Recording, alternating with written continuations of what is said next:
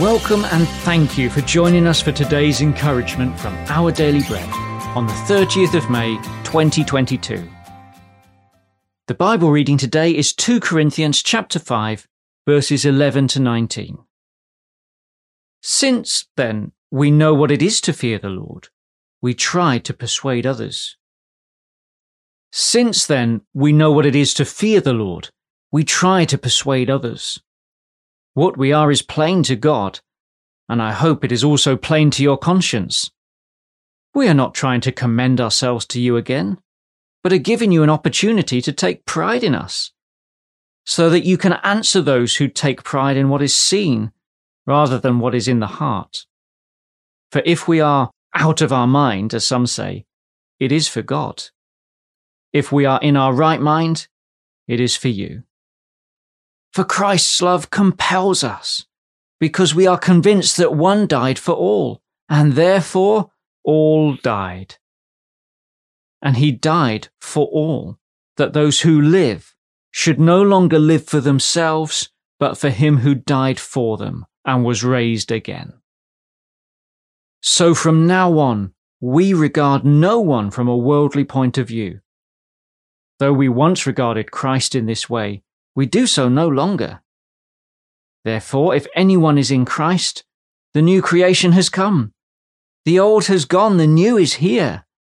All this is from God, who reconciled us to himself through Christ and gave us the ministry of reconciliation.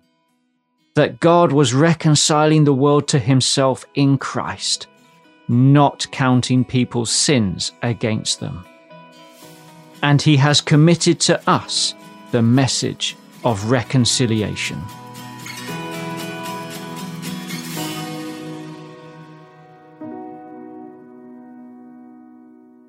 Today's article, titled Healing for the Whole World, was written by Win Collier.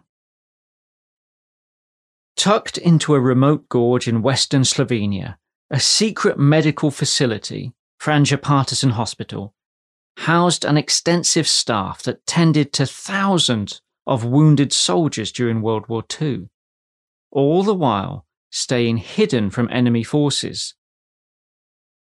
Though avoiding detection from numerous enemy attempts to locate the facility is in itself a remarkable feat, even more remarkable is that the hospital, founded and run by the Slovenia resistance movement, cared for soldiers from both the Allied and Axis armies. The hospital welcomed everyone. Scripture calls us to help the whole world to be spiritually healed. This means we need to have compassion for all, regardless of their views. Everyone, no matter their ideology, deserves Christ's love and kindness. Paul insists that Jesus' all-embracing love compels us because we are convinced that one died for all. All of us suffer the sickness of sin. All of us are in desperate need of the healing of Jesus' forgiveness. And he's moved towards all of us in order to heal us. Then, in a surprising move, God entrusted us with the message of reconciliation.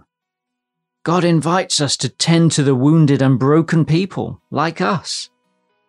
We participate in healing work where the sick are made healthy through union with him.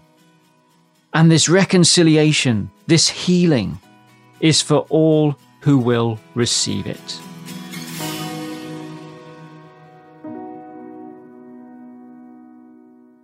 Let's pray. God, I need healing, and so it shouldn't surprise me that everyone else needs healing too.